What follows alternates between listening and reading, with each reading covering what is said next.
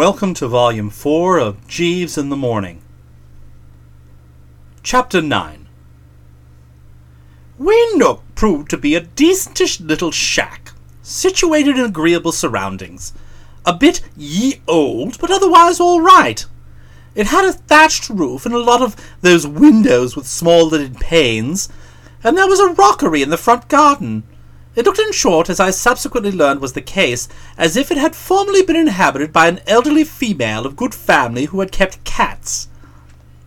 I had walked in and deposited the small suitcase in the hall, when as I stood gazing about me, inhaling the fug, which always seems to linger about these antique interiors, I became aware that there was more in this joint than met the eye. In a word, I suddenly found myself speculating on the possibility of it not only being foggy, but haunted. What started this train of thought was the fact that odd noises were in progress somewhere near at hand, here a bang and there a crash, suggesting the presence of a poltergeist or what-not. The sound seemed to proceed from the other side of a door at the end of the hall, and I was hastening thither to investigate, for I was dashed if I was going to have poltergeists lounging around the place as if it belonged to them, when I took a toss over a pail which had been placed in the fairway. I had just picked myself up, rubbing the spot, when the door opened and there entered a small boy, with a face like a ferret. He was wearing the uniform of a Boy Scout, and I had no difficulty, in spite of the fact that his features were liberally encrusted with dirt, in identifying him as Florence's little brother Edwin, the child at whom Boko Fiddleworth was accustomed to throwing china ornaments. "Oh, hello, Birdie," he said, grinning all over his loathsome face. "Hello, you frightful young squirt," I responded civilly. "What are you doing here?" "Tidying up." I touched on a point of absorbing interest. "Was it you who left that bally pail there?" "Where?" "In the middle of the hall." "Oh, yes, I remember now. I put it there to be out of the way." "I see. Well, you'll be amused to learn that I've nearly broken my leg." He started. A fanatic gleam came into his eyes. He looked like a boy confronted with an unexpected saucer of ice cream. "I say, have you really? This is a bit of a bunce. I can give you first aid." "No, you jolly well can't." "But if you've busted your leg, then—" "I haven't busted my leg." "But you just said you had." "A mere figure of speech." "Well, you may have sprained your ankle." "I haven't sprained my ankle." "I can do first aid for contusions." "I haven't any contusions. Stand back," I cried, for I was prepared to defend myself with iron resolution. There was a pause. His manner was that of one who finds the situation at a deadlock. My spirited attitude had plainly disconcerted him.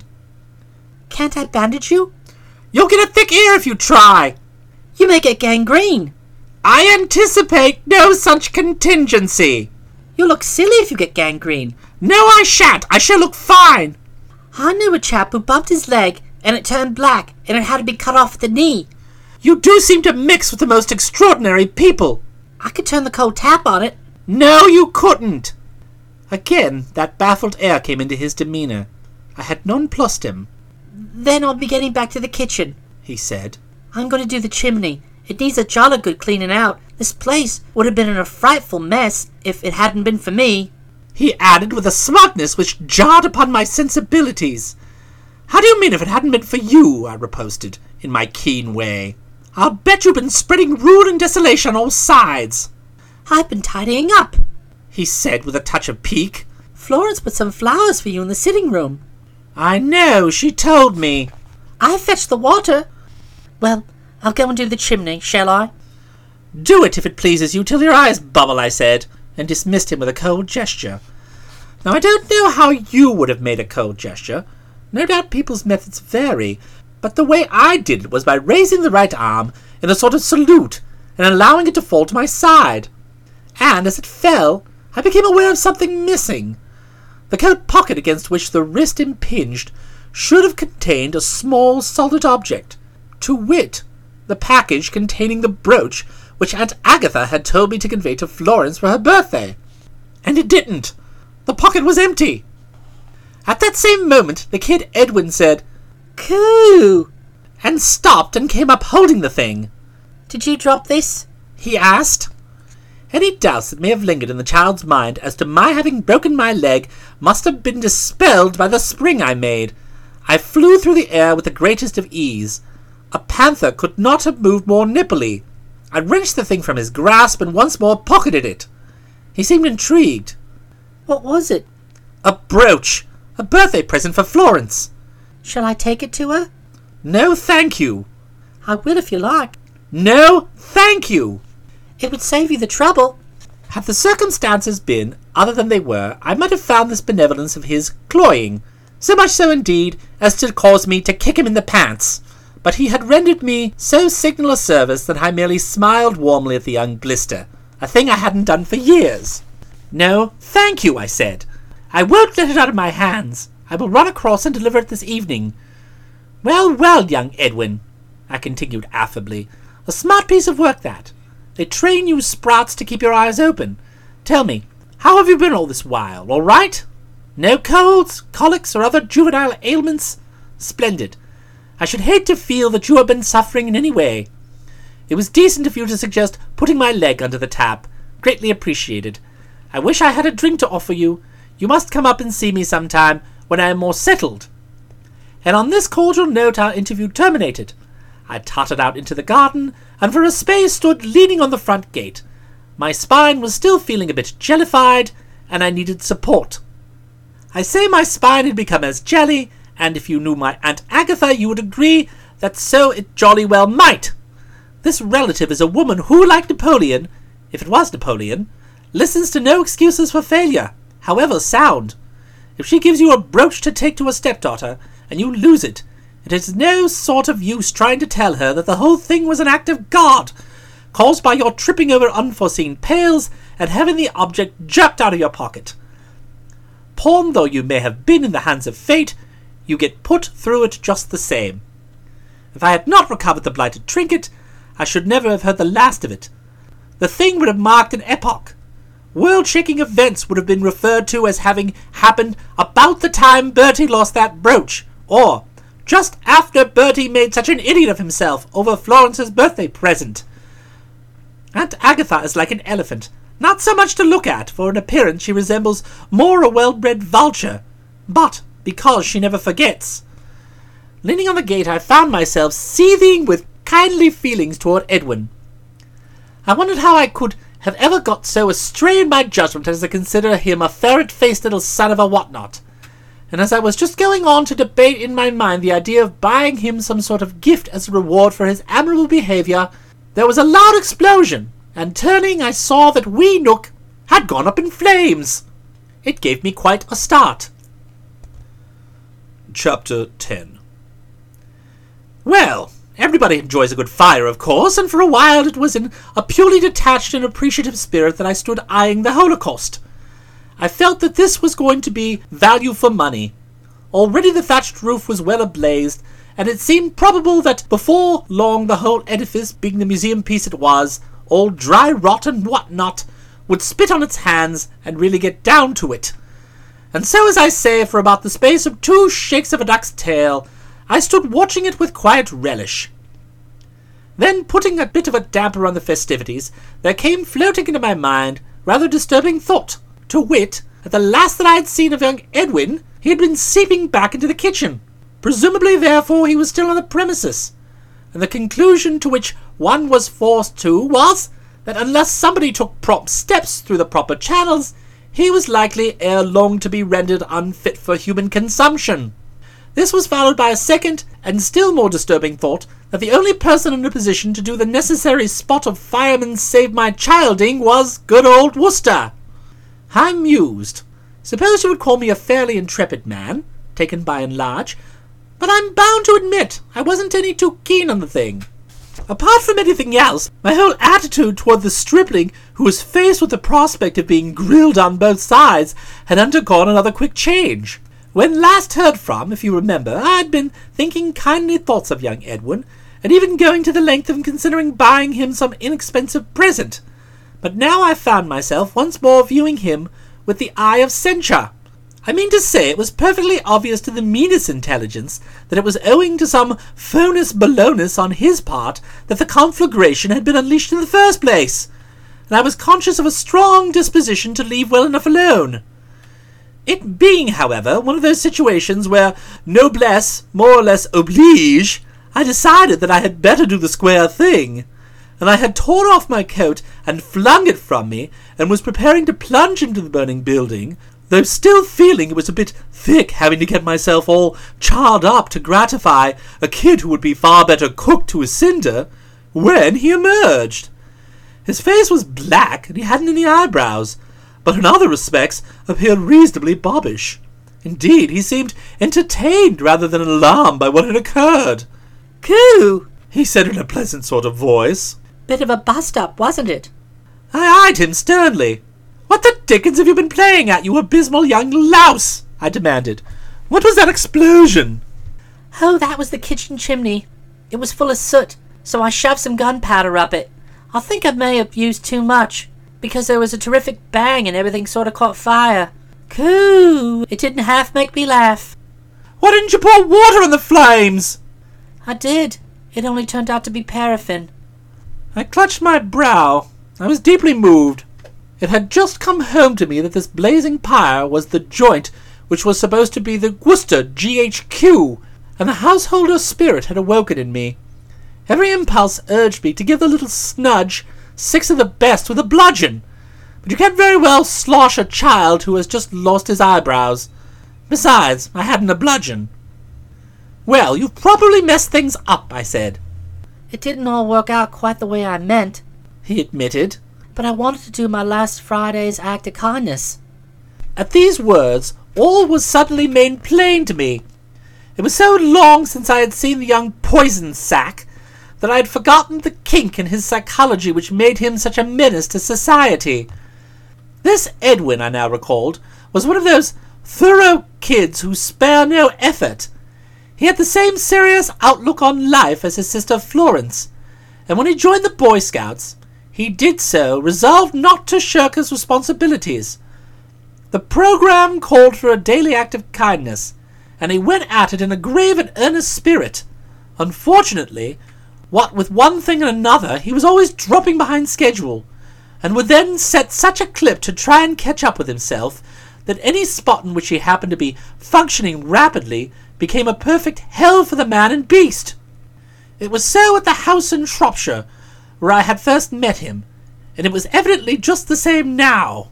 It was with a grave face and a thoughtful tooth-chewing the lower lip that I picked up my coat and donned it. A weaker man contemplating the fact that he was trapped in a locality containing not only Florence Cray, Police Constable Cheesewright, and Uncle Percy, but also Edwin doing acts of kindness, would probably have given at the knees. I am not so sure I might not have done so myself, had I not my mind been diverted by a frightful discovery, so ghastly that I uttered a hoarse cry, and all thoughts of Florence, Stilton, Uncle Percy, and Edwin were wiped from my mind. I had just remembered that my suitcase with the Sinbad the Sailor costume in it was in the wee nook front hall, and flames were leaping ever nearer. There was no hesitation, no vacillating about my movements now. When it was a matter of risking my life to save Boy Scouts, I might have stood scratching the chin a bit, but this was different. I needed that Sinbad. Only by retrieving it would I be able to attend the fancy-dress ball at East Wibley tomorrow night, the one bright spot in a dark and sticky future. Well, I suppose I could have popped up to London and got something else, but probably a mere Perrault, and my whole heart was set on the Sinbad with the ginger whiskers. Edwin was saying something about fire brigades, and I right-hoed absently. Then, snapping into it like a jack-rabbit, I committed my soul to God and plunged in. Well, as it turned out, I needn't have worried. It is true that there was a certain amount of smoke in the hall, billowing hither and thither in murky clouds, but nothing to bother a man who might have often sat to leeward at Catsmeet Potter Pirbright when he was enjoying one of those cigars of his. In a few minutes it was plain the whole place would be a cheerful blaze, but for the nonce conditions were reasonably normal. It is no story, in short, of a jolly, nearly fried to a crisp Bertram Wooster that I have to tell, but rather of a Bertram Wooster who just scooped up the old suitcase, whistled a gay air, and breezed out without a mark on him. I may have coughed once or twice, but nothing more. But though peril might have failed to get off the mark inside the house, it was very strong in the wing outside. The first thing I saw as I emerged was Uncle Percy standing at the gate, and as Edwin had now vanished, presumably in search of fire brigades, I was alone with him in the great open spaces, a thing I've always absolutely barred being from since the days of childhood. "Oh, hello, Uncle Percy," I said. "Good afternoon, good afternoon." A casual passer-by, hearing the words and noting the hearty voice in which they had been spoken, might have been deceived into supposing that Bertram was at his ease. Such, however, was far from being the case. Whether anyone was ever at ease in the society of this old God help us, I cannot say, but I was definitely not. The spine, and I do not attempt to conceal the fact, had become soluble to the last degree. You may wonder at this, arguing that, as I was not responsible for the disaster which had come upon us, I had nothing to fear. But a longish experience had taught me that on these occasions innocence pays no dividends. Pure as the driven snow though he may be, or even purer, it is the man on the spot who gets the brickbats. My civil greeting elicited no response. He was staring past me at the little home, now beyond any possible doubt destined to be a total loss. Edwin might return with all the fire brigades in Hampshire, but nothing was going to prevent wee Nook winding up as a heap of ashes. "What?" he said, speaking thickly as if the soul were bruised, as I imagined to have been the case. "What? What? I saw that, unless checked, this was going to take some time. "There's been a fire," I said. What do you mean?" Well, I didn't see how I could have put it any clearer. "A fire," I repeated, waving a hand in the direction of the burning edifice, as much as to tell him to take a glance for himself. "How are you, Uncle Percy? You're looking fine." He wasn't, as a matter of fact, nor did this attempt to ease the strain by giving him the old oil have the desired effect. He directed at me a kind of frenzied glare, containing practically nil in the way of an uncle's love, and spoke in a sort of hollow, despairing voice. "I might have known. My best friends would have warned me what would come of letting a lunatic like you loose in the place. I ought to have guessed that the first thing you would do, before so much as unpacking, would be to set the whole damn premises ablaze." "Not me," I said, wishing to give credit where credit was due. "Edwin." "Edwin, my son." "Yes, I know," I said sympathetically. "Too bad. Yes, he's your son, all right. He's been tidying up." "You can't start a fire by tidying up." "You can if you use gunpowder." "Gunpowder?" "He appears to have touched off a keg or two in the kitchen chimney to correct a disposition on its part to harbour soot." Well, I had naturally supposed, as anyone would have supposed, that this frank explanation would have set me right, causing him to dismiss me without a stain on my character, and that the rather personal note which had crept into his remarks would instantly have been switched off. What I anticipated was he would issue an apology for that crack of his about lunatics, which I would gracefully accept, and that we would get together like two old buddies and shake our heads over the impulsiveness of the younger generation. Not a bit of it, however. He continued to bend upon me the accusing gaze which I had disliked so much from the start. "Why the devil did you give the boy gunpowder?" I saw he still had the wrong angle. "I didn't give the boy gunpowder." "Only a congenital idiot would give a boy gunpowder. There's not a man in England except you who would know what would happen if you give a boy gunpowder. Do you realise what you've done? The sole reason for you coming here was that I should have a place where I could meet an old friend and discuss certain matters of interest. And now look at it. I ask you, look at it." "Not too good," I was forced to concede, as the roof fell in, sending up a shower of sparks and causing a genial glow to play about our cheeks. "I suppose it never occurred to you to throw water on the flames." "It did to Edwin, and he used paraffin." He started, staring at me incredulously. "You tried to put out a fire with paraffin. You ought to be certified. And as soon as I can collect a couple of doctors, I'll have it seen to." What was making this conversation so difficult was, as you have probably spotted, the apparent impossibility of getting the old ass to sort out the principals in the affair and assign to each his respected role. He was one of those men you meet sometimes, who only listens to about 2 words of any observation addressed to them. I suppose he had got that way through presiding at board meetings, and constantly chipping in and squelching shareholders in the middle of sentences. Once more I tried to drive home to him that it was Edwin who had done all the what you might call heavy work, Bertram having been throughout merely an innocent bystander. But it didn't penetrate. He was left with the settled conviction that I and the child had got together, forming a quorum, and after touching off the place with gunpowder, had nursed the conflagration along with careful injections of paraffin, each encouraging each, as you might say, on the principle that it was teamwork that tells. When he finally pushed off, instructing me to send Jeeves along to him the moment he arrived, he was reiterating the opinion that I ought not be at large, and wishing, though here I definitely could not see eye to eye with him, that I was 10 years younger, so that he could have got after me with his hunting crop. He then withdrew, leaving me to my meditations. These, as you may suppose, were not of the juiciest.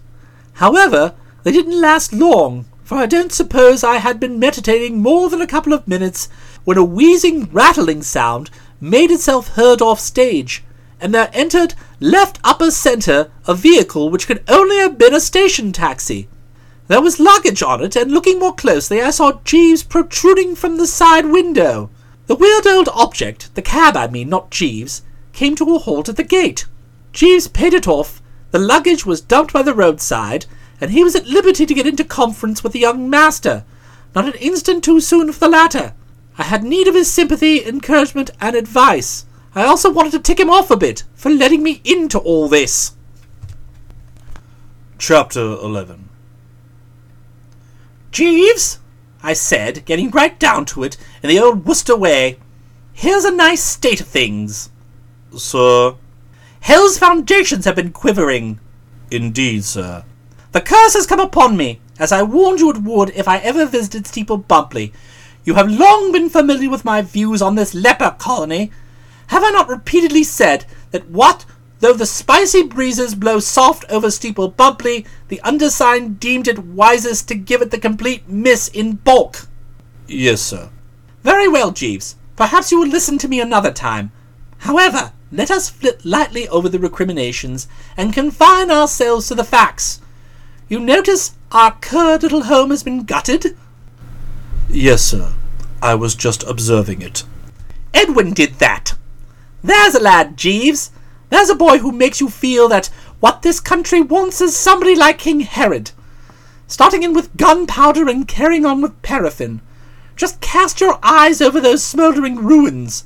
You would scarcely have thought it possible, would you, that one frail child in a sport shirt and khaki shorts could have accomplished such devastation? Yet he did it, Jeeves, and did it on his head. You understand what this means? Yes, sir. He has properly put the kibosh on the trysting place of Uncle Percy and his nautical pal. You'll have to think again. Yes, sir. His lordship is fully alive to the fact that in the existing circumstances, a meeting at Weenock will not be feasible. You've seen him, then? He was emerging from the lane as I entered it, sir. Did he tell you he wants you to go and hobnob with him at your earliest convenience? Yes, sir, indeed. He insists on my taking up residence at the Hall. So as to be handy in case you have a sudden inspiration? No doubt that was in his lordship's mind, sir. Was I invited? No, sir. Well, I hadn't expected to be. Nevertheless, I was conscious of a pang. We part then for the nonce, do we? I fear so, sir. You taking the high road, and self taking the low road, as it were? Yes, sir. I shall miss you, Jeeves. Thank you, sir. Who's the chap who was always beefing about losing gazelles? The poet Moore, sir. He complained that he had never nursed a dear gazelle to glad him with its soft black eye, but when it came to know him well and love him, it was sure to die. It's the same with me. I am a gazelle short. You didn't mind me alluding to you as a gazelle, Jeeves? Not at all, sir. Well, that's that, then. I suppose I'd better go and stay with Boko. I was about to suggest that, sir. I am sure Mr. Fittleworth will be most happy to accommodate you. I think so. I hope so. Only recently he was speaking about killing fatted calves. But to return to Uncle Percy and the old salt from America, have you any idea on the subject of bringing them together? Not at the moment, sir. Well, bend the bean to it, because it's important. Remember me telling you that Boko and young Nobby were betrothed? Yes, sir. She can't marry without Uncle Percy's consent. Indeed, sir. Not till she's 21. Legal stuff. And here's the nub, Jeeves. I haven't time to give you the full details now, but Boko, the silly ass, has been making a silly ass of himself, with the result that he has... What's the word that means making somebody froth at the mouth and chew pieces out of the carpet? Alienate, sir, is, I think, the verb for which you are groping. That's it! Alienate! Well, as I say, I've no time to give you the inside story now, but Boko has played the goat and alienated Uncle Percy, and not a smell of a guardian's blessing is the latter prepared to give him. So you see what I mean about this meeting. It's vital that it takes place at the earliest possible date. In order that his lordship may be brought to a more amiable frame of mind, sir. Exactly! If that merger comes off, the milk of human kindness will slosh about him like the rising tide, swamping all animosity. Or don't you think so? Undoubtedly, in my opinion, sir. That's what I felt, and that's why you found me moody just now, Jeeves. I had just concluded an unpleasant interview with Uncle Percy, in the course of which he came out openly as not one of my admirers, thinking incorrectly that I had played an impressive part in the recent spot of arson. He wronged you, sir. Completely. I had nothing to do with it. I was a mere cipher in the affair. Edwin attended to the whole thing. But that was what he thought, and he blinded and stiffed with a will. Unfortunate, sir. Most. Of course, for the actual vote of censure that was passed, I care little. A few poos and a tush about cover that. Bertram Wooster is not a man who minds a few harsh words. He laughs lightly and snaps the fingers. It's wholly immaterial to me what the old bounder thinks of me. And in any case, he didn't say a tithe of the things Aunt Agatha would have got off in similar circumstances. But the point is that I promised Nobby that I would plead for her loved one. And what was saddening me when you came along was the thought that my potentialities in that direction had become greatly diminished. As far as Uncle Percy is concerned, I am not the force I was. So push that meeting along. I will certainly use every endeavour, sir. I fully appreciate the situation. Right. Now, what else have I got to tell you? Oh yes, Stilton. Mr. Cheesewright? Police Constable Cheesewright, Jeeves. Stilton turns out to be a village bluebottle. He seemed surprised, and I didn't wonder. To him, of course, on the occasion when they had met at the flat, Stilton had been a mere ordinary tweed-suited popper-in. I mean, no uniform, no helmet, and not a suggestion of any regulation boots. A policeman, sir. Yes, and a nasty, vindictive policeman, too. With him, also, I've been having an unpleasant interview. He resents my presence here. I suppose a great many young gentlemen enter the force nowadays, sir. I wish one fewer had. It's a tricky business falling foul of the constabulary, Jeeves. Yes, sir. I shall have to employ ceaseless vigilance, so as to give him no loophole for exercising his official powers. No drunken revels at the village pub. No, sir. One false step and he'll swoop on me like the... Who was it who came down like a wolf on the fold? The Assyrian, sir. That's right. Well, that is what I have been through since I last saw you. First Stilton, then Edwin, then the fire, finally Uncle Percy, all in about half an hour. It just shows what steeple bubbling can do when it starts setting about. And, oh my gosh, I was forgetting. You know the brooch? Sir? Aunt Agatha's brooch. Oh, yes, sir. I lost it. Oh, it's all right. I found it again. But what I mean is, picture my embarrassment. My heart stood still. I can readily imagine it, sir. But you have it safely now. Oh, rather, I said, dipping a hand into the pocket. Oh, rather, I went on, bringing it out again with ashen face and bulging eyes. Or rather not, Jeeves! You will scarcely credit this, but the bolly thing is gone again. It occasionally happens, and I had to tell him off for doing so, that this man receives announcements that the young master's world is rocking about him with a mere most disturbing, sir. But now it was plain that he recognized that the thing was too big for that.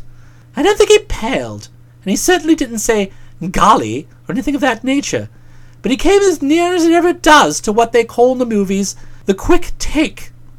There was concern in his eyes, and if it hadn't been that his views are rigid in the matter of the correct etiquette between employee and employer, I have an idea that he would have patted me on the shoulder. This is a serious disaster, sir. You're informing me, Jeeves. Her ladyship will be sorely vexed. I can picture her screaming with annoyance. Can you think where you may have dropped it, sir? That's just what I'm trying to do. Wait, Jeeves, I said, closing my eyes. Let me brood. I brooded. Oh my gosh. Sir. I've got it. The brooch, sir? No, Jeeves, not the brooch. I mean, I've reconstructed the scene and now spotted where I must have parted company with it. Here's the sequence. The place caught fire, and I suddenly remembered I had left the small suitcase in the hall. I need scarcely remind you of its contents. My Sinbad the sailor costume. Ah, yes, sir. Don't say, ah, yes, Jeeves. Just keep on listening. I suddenly remembered, I repeat, that I had left the small suitcase in the hall. Well, you know me. To think is to act. I was inside gathering it up without a moment's delay. This involved stooping. The stooping must have caused the thing to fall out of my pocket. Then it would still be in the hall, sir. Yes, and take a look at the hall. We both looked. I shook my head. He shook his. Wee Nook was burning lower now, but its interior was still something only Shadrach, Meshach, and Abednego would have entered with any genuine enjoyment. No hope of getting it out, if it's there. No, sir. What's to be done? May I brood, sir? Certainly, Jeeves. Thank you, sir. He passed into silence, and I filled the time by thinking of what Aunt Agatha was going to say.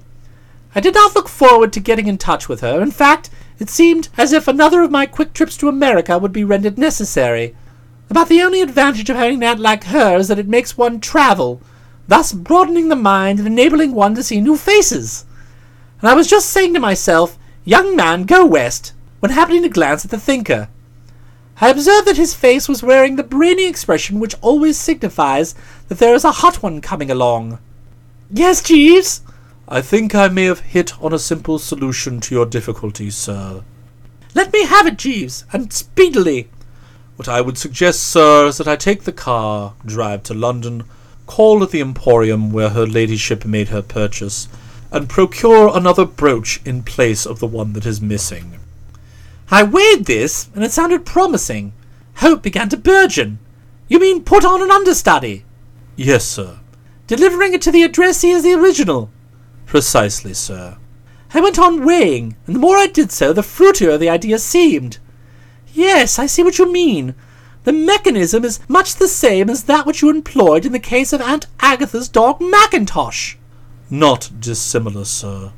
There we were in the position of being minus an Aberdeen Terrier, when we should have been plus an Aberdeen Terrier. You reasoned correctly that all of this peculiar canine family look very much alike, and rang in a ringer with complete success. Yes, sir. Would the same system work with brooches? I think so, sir. And is one brooch pretty much like another? Not invariably, sir, but a few words of inquiry will enable me to obtain a description of the lost trinket, and to ascertain the price which her ladyship paid for it. I shall thus be enabled to return with something virtually indistinguishable from the original. I was convinced. It was as if a heavy weight had been removed from my soul. I have mentioned that a short while back he seemed to be thinking of patting me on the shoulder. It was now all I could do to restrain myself from patting on his. A winner, Jeeves. Thank you, sir. What is it again? Accu Tetagisti, sir. I might have known that you would find the way. I'm gratified to feel that I enjoy your confidence, sir. I have an account in Aspinall's, so you could tell them to chalk it up on the slate. Very good, sir. Buzz off, instanter. There is ample time, sir. I shall be able to reach London long before the establishment closes for the day. Before proceeding further, I think it would be best for me to stop at Mr. Fiddleworth's residence, apprise him of what has occurred, deposit the luggage, and warn him of your coming." "Is warn the word?" "Inform, I should have said, sir." "Well, don't cut it too fine. The sands are running out. Remember, that brooch must be in the recipient's hands tonight. What one aims at is to have it lying alongside her plate at the dinner table." "I shall undoubtedly be able to reach Steeple Bumpley on my return journey at about the dinner hour, sir." "Right-ho, Jeeves. I know I can rely on you to run to time. First, stop at Boco's, then I, meanwhile, will be nosing round here. There's just a chance I may have dropped the things somewhere in the open. I can't remember exactly how the sight of the fire affected me, but I have no doubt that I sprang up and down a bit, quite nimbly enough to jerk packages out of pockets. Of course, I didn't think so, really. My original theory that I had become unbroached while picking up the suitcase persisted. But on these occasions the instinct is to turn every stone and leave no avenue unexplored. I nosed round accordingly, scanning the turf, and even going so far as to feel about in the rockery. As I have foreseen, no dice. It wasn't long before I gave up and started to stroll along to Boco's, and I had just reached his gate when there was the ting of a bicycle bell. I noted a curious phenomenon that the denizens of Steeple Bumpley seemed to do practically nothing but ride on bicycles, tinging bells, and I saw Nobby approaching. I hastened to meet her, for she was just the girl I wanted to get in touch with. I was anxious to thresh out with her the whole topic of Stilton and his love life.